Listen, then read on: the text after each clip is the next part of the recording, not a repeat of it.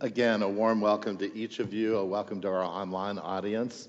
And we're so glad you're here as we conclude this sermon series, Grateful Hearts. And what does it mean to be grateful and have gratitude and to be thankful, especially in a culture that doesn't embrace gratitude easily? Amen? And so over these past weeks, 2 weeks ago, we heard that wonderful story about the saints, and we gave thanks for those who in our lives have been an inspiration to us, and whether they're living or they've gone on before us, we gave thanks. And then last week, as I said, Pastor Clayton shared about Hannah, that wonderful story of Hannah in the temple at Shiloh, and that Eli came alongside her, encouraged her, and then, in fact, her courage and her strength led her forward. Amen? And so those were great stories, but today we're going to just talk about how do we, as followers of Jesus, be thankful people all the time, in all places. Now, several years ago, before the pandemic, we used to do things called dinner parties. Do you remember them? Right? We'd invite people over, and we'd have a meal together. Sometimes we might have conversation. There might be good food. There might be wine. There might be all kinds of things that would make those things really wonderful. And they're beginning to come back, but they're a little different. Amen, right? So I remember several years ago, a friend of mine in the city hosted a dinner party, right? And he said, it's a wonderful dinner party. We're inviting all of our friends. Arrive at this time, and no gifts, please. So all right, great. And I was excited, a dinner party. And so, but I always want to know what to wear at a dinner party, right? Because dinner party has all kinds of loaded expectation, right? And maybe you've been there. Like, really, how we dress is important, right? And so I just emailed my friend, Chris, and I said, Chris, I just want to make sure how we need to dress for this, right? You know what I'm saying? And he said, well, it's the summer. It's kind of a casual dinner party. I'll let you decide. Now, in hindsight, I should have asked more questions. Amen, right? Because I decided then that meant shorts and a shirt and sandals. I thought that would be fine, right? So I arrive at the dinner party. I knock on the door. I walk in. And people are in business casual, or even more intense, coats and some people with ties. Now, I'm telling you, that felt very awkward, right? Anybody been there? So I almost turned around and left, but Chris said, oh, come on in, but you could just see it. You know how it goes. Oh, hi, then this is James, my friend, and I'm sure you wanted to add it, who doesn't know how to dress, amen, right? Sometimes clothing is important, amen? Like today, you might wish you had brought a raincoat, all right? And maybe even a snow shovel. We don't know how it's going to turn out today. If you wear a uniform as a police officer or a firefighter, that's important to identify you, amen? If we see somebody at the hospital in scrubs, we kind of give them some authority, right? If a nurse is in the right outfit, right? But if I were a doctor and came in shorts and a tank top, you might not want treatment, amen, right? You know what I'm saying? How we are clothed is so important. When it's really freezing, sometimes I forget my coat. Sometimes I don't want to wear a coat, and then I regret it. Amen? So clothing has everything to do with what we're doing and who we are and what it's about. Paul, in his letter to the Colossians, leads off in today's passage about clothing. Not literal clothing, but he knows that clothing's important in Roman culture, and especially in Colossae. And so he uses an image of how we're clothed to exemplify who we are as followers of Jesus. Now, I want to say a word about the Colossians and the people of Colossae. So I'm sure you're all familiar with the book of Colossians, but if you're not, it's okay. The book of Colossians is located in the New Testament. It is a letter. Remember, we talk a lot about many of the books in the New Testament are letters. Historically attributed to Paul, with Timothy assisting in the writing, sent to the people of Colossae.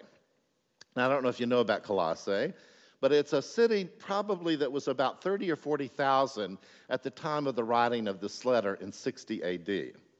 Paul is probably writing this from prison, or it could be one of Paul's disciples after his death writing it in his name. But whatever the case, this letter is written to the city of Colossae. Colossae is an ancient city, or had been. It had been a very important trade center, especially around wool and clothing made from wool. So maybe that's why Paul uses this image of clothing. It had been a major crossroads in what is current Turkey, but was in the region of Phrygia in the Lyca Valley. It was not the capital. Laodicea was the capital. But Colossae was an important city, but it had begun to decline. And its trade routes had begun to be affected, and it had some economic challenges at the same time. Colossae was an interesting place. It had a number of temples from Greek mythological worship, from Roman worship. There was a large Jewish population there that had been relocated there by the emperor. And so there were all kinds of different people there. Eventually, as the early church begins to develop, there's an interesting group of people that emerge. One is a group of philosophers and intelligent folks in the midst, and another group who kind of got into angel worship, and eventually there'll be an actual cult that worships the archangel Michael.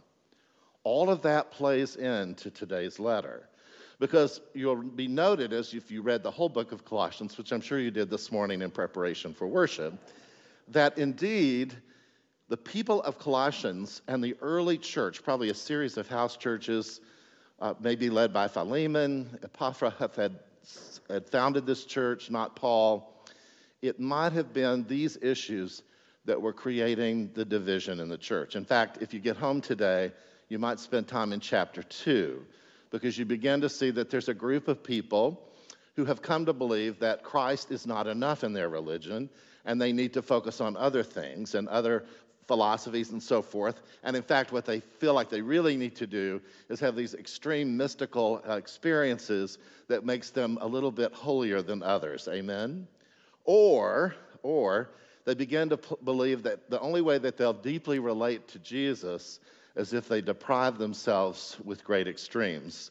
We call that asceticism. And what happens is that they're not eating, they're not drinking, they're punishing themselves, they're suffering on their own decision to somehow relate to Christ. You see these kind of difficult things that are happening, and they too believe that maybe they're a bit holier and a little bit more connected, and it creates an enormous amount of division in the Colossian church. In chapter 3, Paul begins by reminding the readers of this letter that Christ is the center of everything. So if you've been raised with Christ, seek the things that are above, where Christ is, seated at the right hand of God. Set your mind on the things that are above, not the things that are on earth. For you have died, and your life is hidden with Christ. When Christ, who is your life, is revealed, then you will also be revealed with him in glory. And then he does an interesting thing here. Put to death, therefore, whatever in you is earthly. And then he goes on to list a number of kind of broken sins of impurity, evil passion, evil desire, greed, idolatry, fornication. And he says, put those away.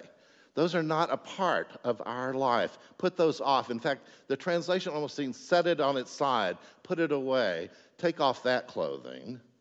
And on account of that, also get rid of wrath, malice, anger, slander, abusive language. Put those aside. Take those off. Do not lie to one another, seeing that you've stripped off, see that image? The old self with its practices, and have clothed yourselves with the new self, which is being renewed in knowledge according to the image of the Creator. And he goes on. Paul immediately tells us that a wardrobe of malice, of deceit, of hurt, of anger, of abusive language, of demeaning others, that is not the clothing of Christ. Amen? In fact, he goes on in the reading you heard today.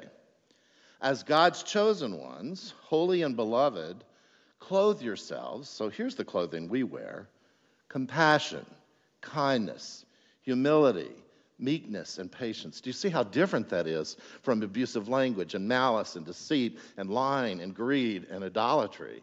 In fact, what Paul says is the clothing of the Christian life is compassion and kindness, humility, meekness, and patience. Bear with one another, and if anyone has a complaint against another, forgive each other, as you must also forgive. And above all else, here, clothe yourselves with love. Isn't that what Paul is always saying? That the ultimate binding cord to our life, the ultimate thing that holds us together, whether it's the overcoat that keeps us totally covered or the belt that keeps our pants up, whatever it may be, that is love. That is what centers us. And so whenever we're debating about how we will respond to others or how we will live in the world as followers of Jesus, love is the way.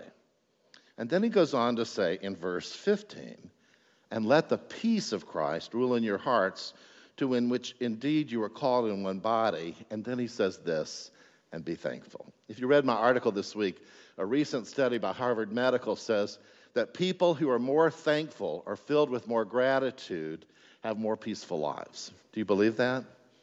Are you alive out there? Right? I mean, really, that when we really focus ourselves in a spirit of gratitude, there's a deeper sense of peace and wholeness because we begin to see how we've been blessed. Paul knew that in some way when he asks us to be thankful, to let Christ rule in our hearts. And then in verse 16, let the word of Christ dwell in you richly. Teach and admonish one another with wisdom, and with gratitude in your hearts, sing psalms, hymns, and spiritual songs to God. So he not only refers to making Christ central, making Scripture central, but I like that Paul lifts up that worship is central, right? That when we sing the songs of the faith, and we sing the hymns and the songs of gratitude, they bring us back to that place of connecting once again to who Jesus would have us be. And so I'm sure Felicia's thrilled about that, and Randy in second service, amen, and all the musical folks. And whatever you do, in word or deed, do everything in the name of the Lord Jesus, giving thanks to God the Father through him. And I find that just a really helpful word. If you've been listening through these verses of Colossians, the common word is gratitude and thanksgiving. Now, we're about to gather on Thursday in whatever ways we will. Some of us will have more people at our house than last year, amen. And we'll gather around tables and we'll celebrate with food. Some of us will be in smaller groups. Some of us may still be on a Zoom call with others. It's okay. And we'll take the time to go around, most of us. This is kind of the tradition I see in almost every family. What are you thankful for, right? But what would it mean if we made that practice a part of our life every day? What if we woke up every day, and whether it's at the breakfast table with our children, or whether it's in our journal or our devotion time, or as we're driving to work, what if we didn't look at Twitter before we said, what am I thankful for? And I think, and I believe, like Paul, that if we're thankful people, singing the songs of gratitude, that will center us in ways that will make us faithful to the world we live in and the people we serve. Amen? Amen. It's interesting. This has been it's a tough year, right? I keep saying that, but I just want you to know, I think we all know that, right? I thought 2020 was going to be the worst one, but maybe 2021 is going to take it, right? You know what I'm saying? Things are difficult. A friend of mine is a teacher, and teachers in the room, raise your hands if you're here. Yeah. He's a sixth grade teacher in one of the suburbs, and we're very close friends, and I was visiting with him this week, and he said, it's the worst year ever. Just the lack of gratitude, the kind of anxiety that children feel, the kind of, they've been living in front of a screen, so now they don't know how to live with a real teacher, you know, and parents are exhausted from having taught for a whole year. And he said, it just feels like there's not a spirit of peace and gratitude, and maybe you know that. I have another friend who's a flight attendant, and he said, it's horrible, right? People have no patience, and they get really upset. And he said, there's just been some really hard things that I've never seen before. And those of you who are in the medical profession, I hear that from nurses and doctors, that there's just a level of intensity and sometimes mean-spiritedness without a level of patience for those who serve us. And maybe you're like that too, and maybe you've fallen into it. I'm going to confess to you, I have, right? Like, it seems like the lines at McDonald's are longer than I've ever seen in my life, right? And I just started going to McDonald's expecting to be there for an hour, right? I take a book in the front seat, right? You know, but one day I just got all upset, and then I just heard myself say, what is this all about? We're in a different world. This is the world we live in. Will malice or anger or abusive language be the clothes you wear, James? Or will you wear a spirit of peace? Will you wear the belt of love? Will you be a word of kindness in the midst of all the conflict? Amen? On Thursday, I had a really bad day, just being honest. It was not one of my best days. We've all had them, amen, right? It was a bad one. And I had scheduled my booster shot, my third shot, for Thursday. And I literally almost canceled because I thought this is the last thing I need is to go to Walgreens and get a shot after this kind of day. Anybody relate, right? But I knew how hard it had been to get it. And I got to Walgreens on Schoenbeck. And when I walked in, and you probably know how this works, I expected I would just go right in. I was responsible. I was there early. I'd filled out my form online. I mean, all the things that I was supposed to do. And, I rounded the aisle, by the toothpaste. And there are 12 people in front of me. You've been there. I know you have. And I went, what is going on? And for a moment, I was ready to close myself in malice and abusive language, right? And I just finally said, you've got to calm down. This is what it is. So I did. And there were some unfriendly people in the line, and things went slower than they were supposed to. And finally, I got to the window, and I began the process. And this guy clearly had been yelled at several times. And I just decided, of course, luckily I'd been studying this passage, amen, right? And so I just said, I'm going to focus. I said, thank you for doing this for me. What? I said, thank you for doing this for me. Well, thank you for thanking me. And then he took on a whole new attitude, right? And he said, we just don't get that very much. And so we just talked a little bit, and I got processed, and then I sat in the chair for far too long, amen. And then finally I heard my name like I was called to heaven and glory, right? James Preston, yes, it's me, take me, right? Right. The pharmacist comes out. He takes me behind the little screen. He said, I'm so sorry. I know you're way behind. I said, it's okay. It's all fine. And I said, I just want to thank you. I'm sure this is a lot on top of what you already do. But I'm really, really grateful. I'm really thankful for science. I'm thankful for pharmacists and nurses. I'm thankful for researchers and people that have made this possible. And with tears in my eyes, I looked at him behind my mask, and I just said, thank you for this shot.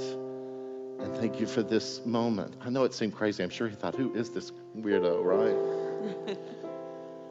But the pharmacist got teary.